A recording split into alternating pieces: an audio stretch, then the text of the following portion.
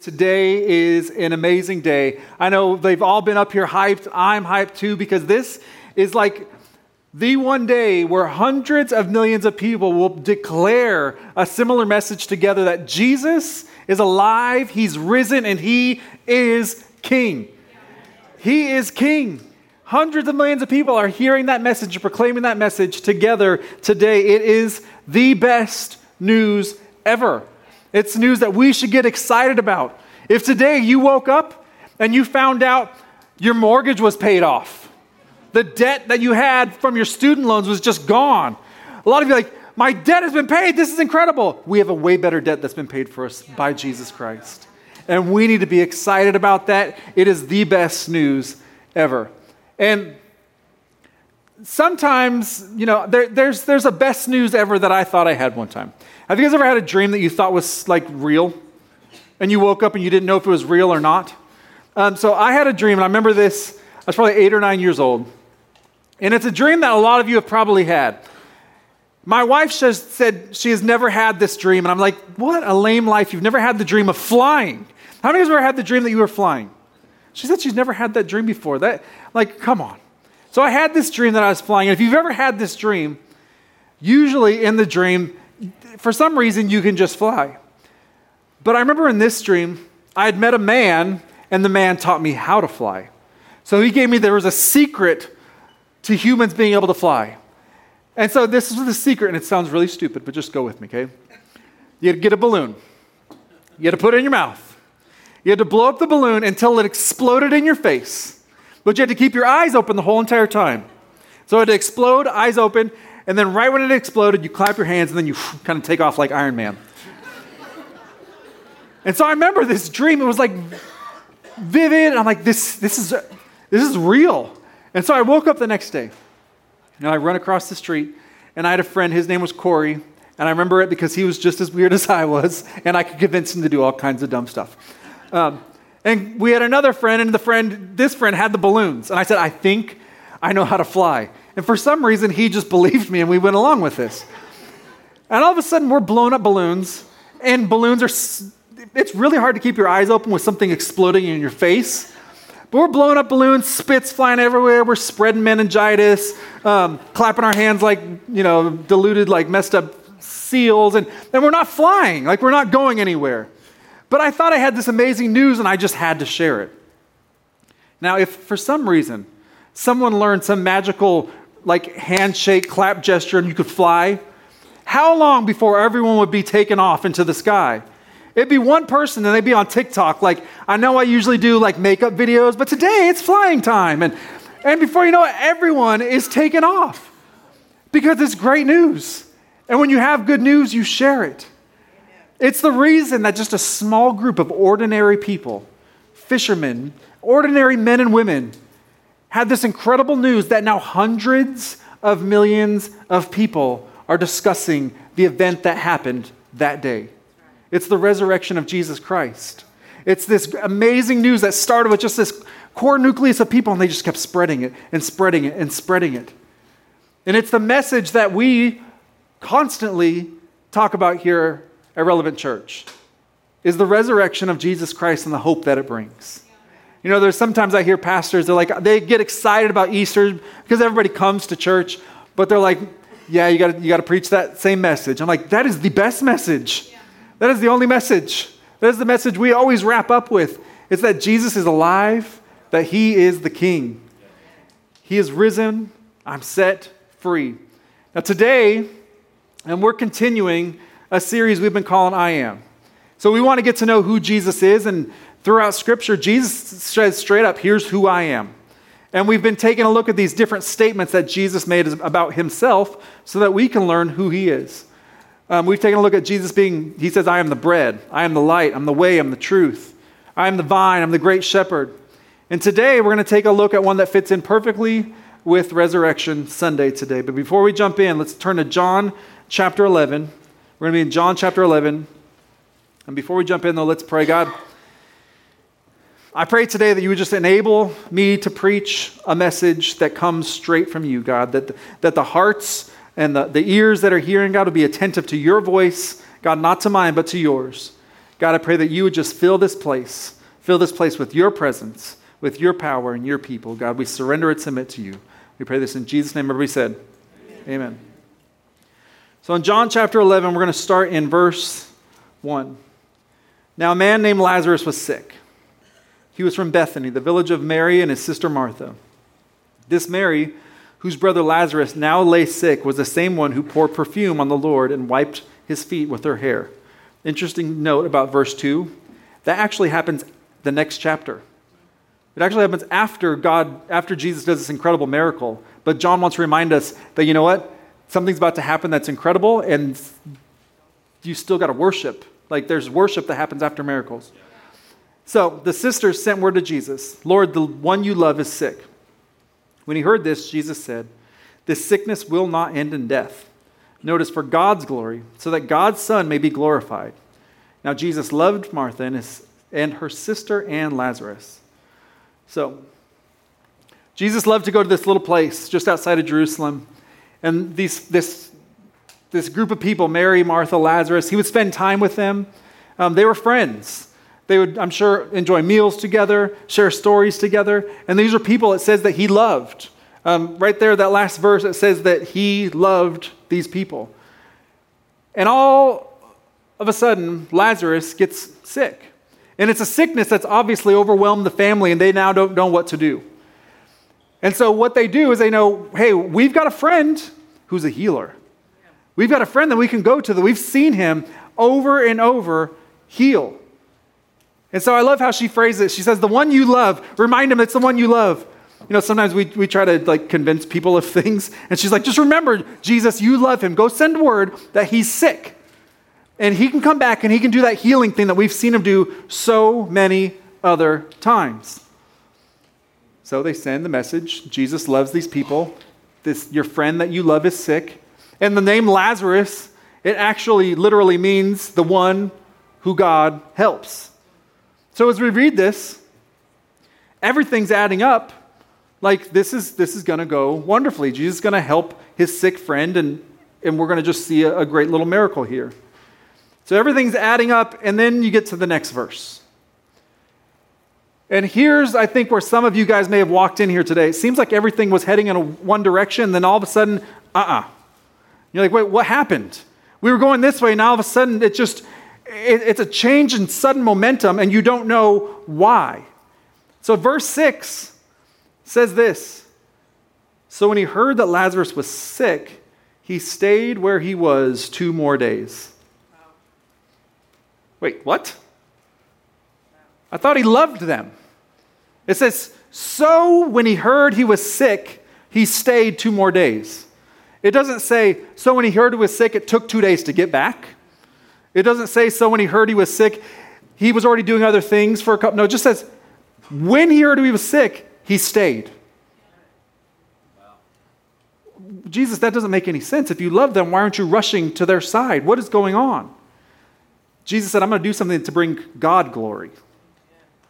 I'm going to do something that's going to bring God glory. And I want you to just underline that and take a note of that section that says 2 more days. 2 more days. He just stays for 2 more days. You know one of the worst jobs in the world? I know they didn't have this job, but what if you had to be like the representative, like the PR guy, the spokesperson for Jesus?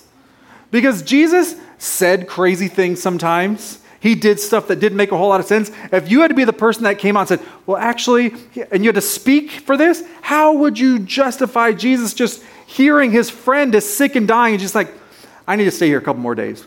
What? What? I don't get that. You've received hospitality. These are your friends, and you're just going to stay where you are for 2 more days. I was talking to my daughter yesterday. I said, what's it called when somebody texts you and doesn't respond? And she goes, you mean what you do all the time? And I said, that's really rude. And she goes, it's you left them on read, you left them on delivered. That's what it's called. Like you sent a message and the person didn't message back. How many of you guys hate being left on read? You know what's even worse? Is when you text someone and then all of a sudden you see the little bubbles and then the bubbles go away. You're like, You were writing me a message back. What happened? And then the bubbles pop up again, and then they go away, and then they just don't respond. And you're like, I thought we were in communication, and then you just left me on red. And the truth is, Martha probably felt left on red. All of a sudden, the messenger that she sent to go give this message to Jesus, imagine this, he comes back. He comes back, and who's not with him? Jesus. And I'm sure she's thinking, did you not find him? Where is he at? You didn't bring him. You didn't do what I told you to do. And I'm sure the messenger said, well, I told him and then I left. Martha, I'm sure, felt like she was just completely left on red. And there's times that maybe you felt that left on red feeling by Jesus. Maybe you've prayed a prayer and you've sought God for something, and it felt like the moment that prayer left your mouth, it felt like it just went nowhere. It just bounced back at you like a bouncy ball. And you're like, God, are we in communication still? What exactly is going on? Jesus, and there's lots of different things. For Martha, it was, my brother is sick. For you, it might be, God, I'm just depressed. God, I don't know what to do with this financial situation that I'm in. God, I don't know the answer to this decision. Can you please just help me out? My kids are crazy, or my husband's crazy. That's my wife's prayer, I think. But you pray this prayer and it feels like you're just not heard. But Jesus hears you. He just doesn't always move at our pace. That's right. In this passage, Jesus left them on red, and here's why. It says because he loved them. So verse 6 flows directly out of verse 5, and verse 5 says he loved them, and then the next verse says he decided to stay. He decided to stay. And when I read this, I honestly don't like this. Because I don't like this. I want the Jesus who does what I want, when I want, how I want. I say that and you guys look at me like I'm crazy because y'all think that too sometimes. Otherwise, you would be praying those vending machine type of prayers. The ones where, hey, if I pray this, God should do this. God is not a vending machine or a genie that he just grants our wishes whenever we command him to. You can't push the buttons and get the Snickers of blessings. That's just not how God works. But a lot of us, that's how our faith background, if you've got any faith background in following Jesus, maybe that's how you were brought up. It's the if-then type of faith. If I pray this, then this thing happens. If I read, study, or act this way, then this thing happens. If I give, then I'll be blessed. And you're blessed just because you have Jesus. The if-then always will end up letting you down because that's not the way that God works. God's priority is his glory and your salvation. So if you're looking for a vending machine type of God, man, this isn't the Jesus that we serve. So our faith brings God glory not to simply get what we want, but that the work and the love of God might be lifted up. That might be displayed in all of its power. But sometimes it's going to feel like God has completely left us just in a silent place and we're like, where is he? Well, let me remind you of a couple things that I've learned in my life and all throughout Scripture I've seen time and time again. Sometimes in the silence, God is trying to pull us close to him. You guys ever been in a conversation when somebody gets a little quieter and you lean in a little bit more? Sometimes in the silence, God is trying to pull us close. Other times, in the silence, God is preparing to shout the loudest shout of love in your life. And it feels like it's silent, but all of a sudden, just an amazing work of God is going to shout love into your life. Either way, silence is not a license for us to turn our back on God. It's not a license for us to turn our backs on Jesus. It's an invitation to move closer to him. If you feel like you haven't heard from God for a while, or he's not just showing up in your life the way that you wanted, man, that's not an invitation to be like, well, skip this. That's an invitation to move closer to him. Verse 7. And then he said to his disciples, let us get back to Judea. But Rabbi, they said, a short while ago, the Jews there tried to stone you, and yet you want to go back? Jesus answered, are there not 12 hours of daylight? Anyone who walks in the daytime will not stumble, for they see by the world's light. It is when a person walks at night that they stumble, for they have no light. After he said this, he went on to tell them, "Our friend Lazarus has fallen asleep, but I'm going there to wake him up." His disciples replied, "Lord, if he sleeps, he'll get better." Jesus had been speaking of his death, but his disciples thought he meant natural sleep. So he told them plainly, "Lazarus is dead." Wow. So I love how Jesus has to just break it down to them real simple. He says, our friend Lazarus has fallen asleep, which in itself is incredible because Jesus is still at a distance from his friend and he knows what his friend has gone through. He knows that Lazarus has passed away. So even when you feel like Jesus is at a distance from your life, he still knows what you're going through.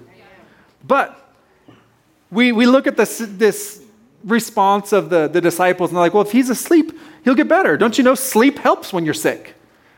And we laugh at it and they didn't understand what Jesus was saying. But honestly, what they were doing is they were putting their belief and trust in Jesus because just a few verses earlier in verse 4, look at what Jesus said.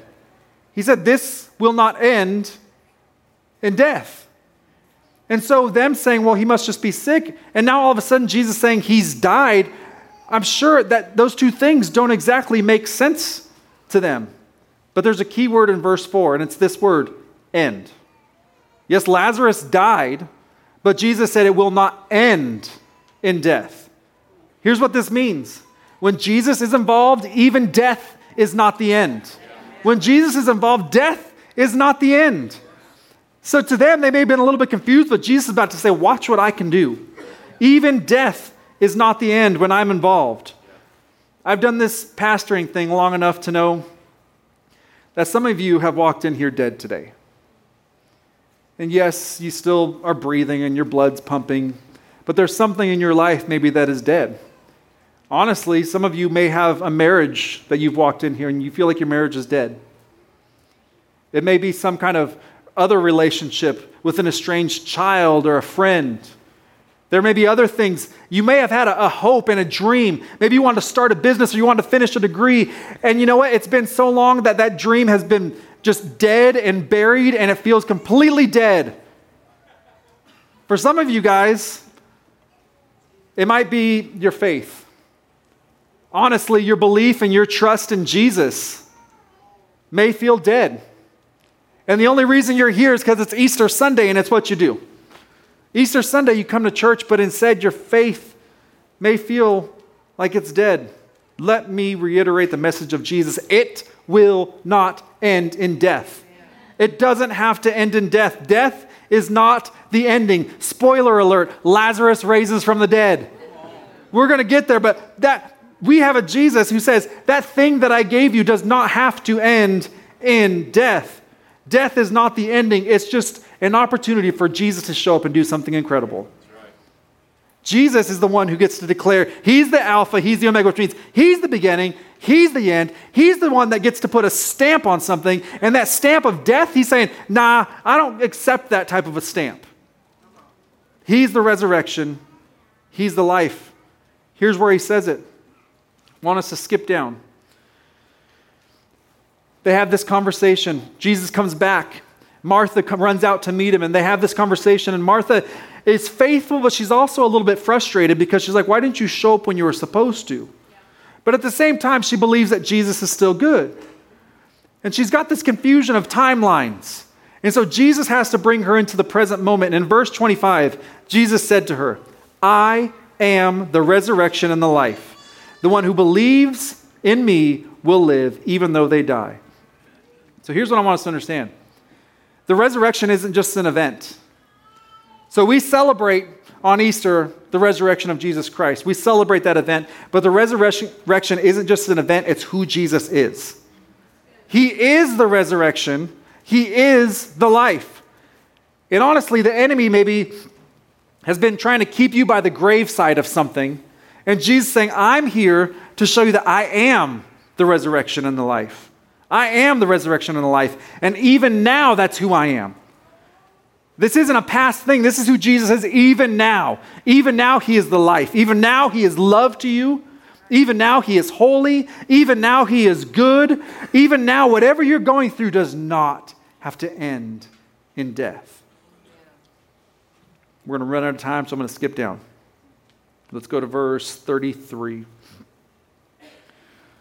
Mary comes out. The other one, she'd been sitting in the home, it says, and some people give her shade for that, but honestly, she was mourning, and that was what they're supposed to do, stay in the house. But she comes out because Jesus says, I want to see her. So now Mary and Martha are out there. Jesus is meeting with them.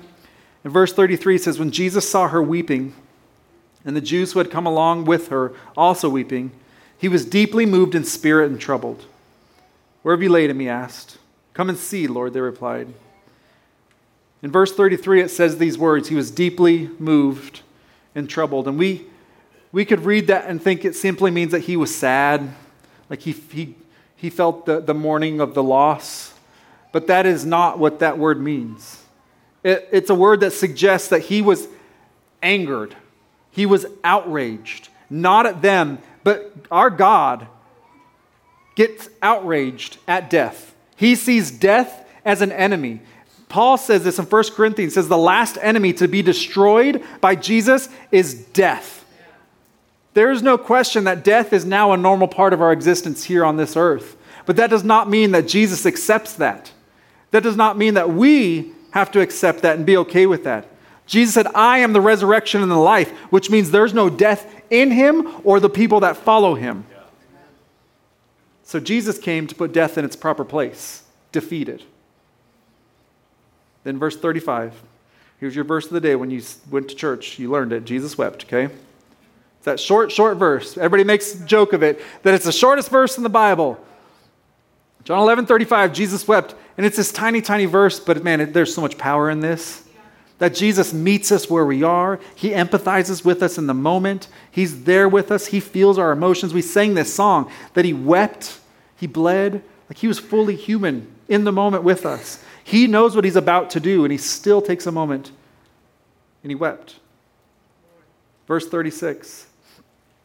Then the Jews said, see how he loved him.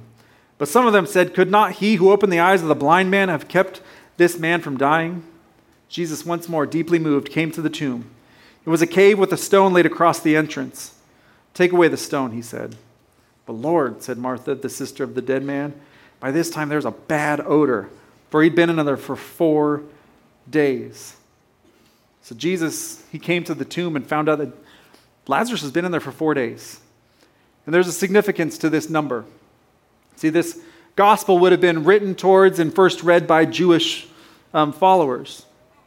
And the Jews had this kind of superstitious custom that for 3 days, kind of the soul hovered around the body.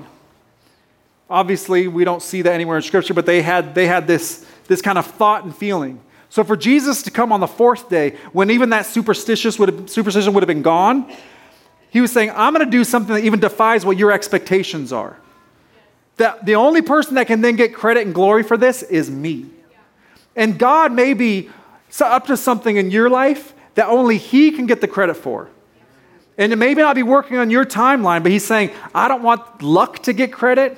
I don't want just your hard work and effort to get credit. I'm going to be the one that gets the credit and the glory for what I'm about to do. So, he walked up to that tomb, and think about this.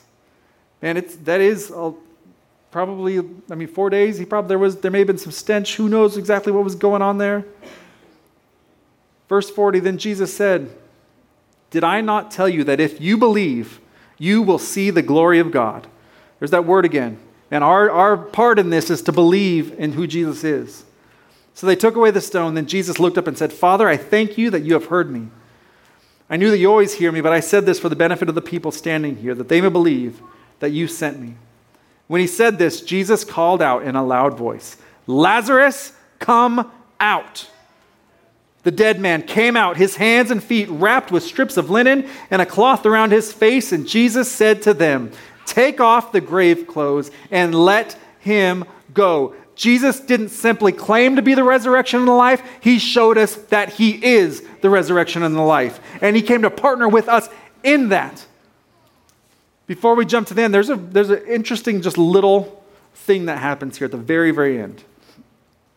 Jesus said to them, take off the grave clothes and let him go. Some of you guys, God wants to do something incredible in your life, and he wants to bring what you thought was dead back to life. Maybe it's your faith. Maybe it's a marriage. Who knows what it is? But the thing is, a lot of times when we come back to life, we're still wrapped up in those grave clothes. We still have the bondage of past hurt and pain that we're wrapped up in. And Jesus, he's not the one that goes and unwraps those things. He says to them to go do it. This is the importance of getting around a group of believers, of faithful believers. That's why it's important to get planted in a church, to be in a group, because even when you come back to life, there's things and there's stuff that you've got to get unbound and unwrapped for. And Jesus asked them to go do it. If you're a follower of Christ and maybe you're like, man, I'm doing all right.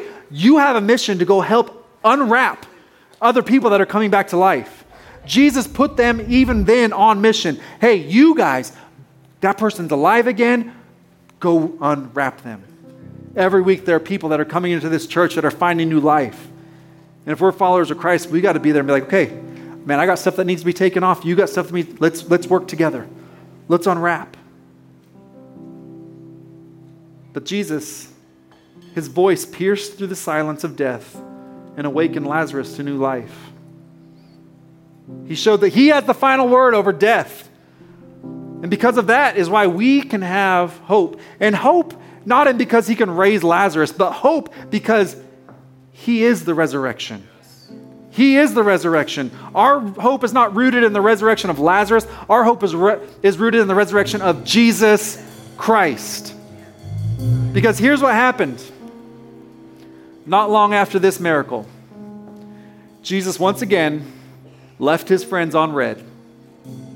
He was put on a cross, gave his life freely for us, and they put him in a tomb and they rolled a stone in front of it. And they felt like it was lost. But this time would be different. Because Jesus didn't need somebody else to move the stone away. Jesus didn't need somebody else to shout at the tomb. Jesus didn't need somebody else to unwrap the grave clothes. He folded them up. The stone was moved. He walked away because he is the resurrection. He's our King. He is alive. And that's what he wants for you today. And that's what he's saying to some of you today. You walked in here dead, and he's saying, live. Would you live? Live. Just live. That's what he wants from you today. He wants new life. He wants you to live.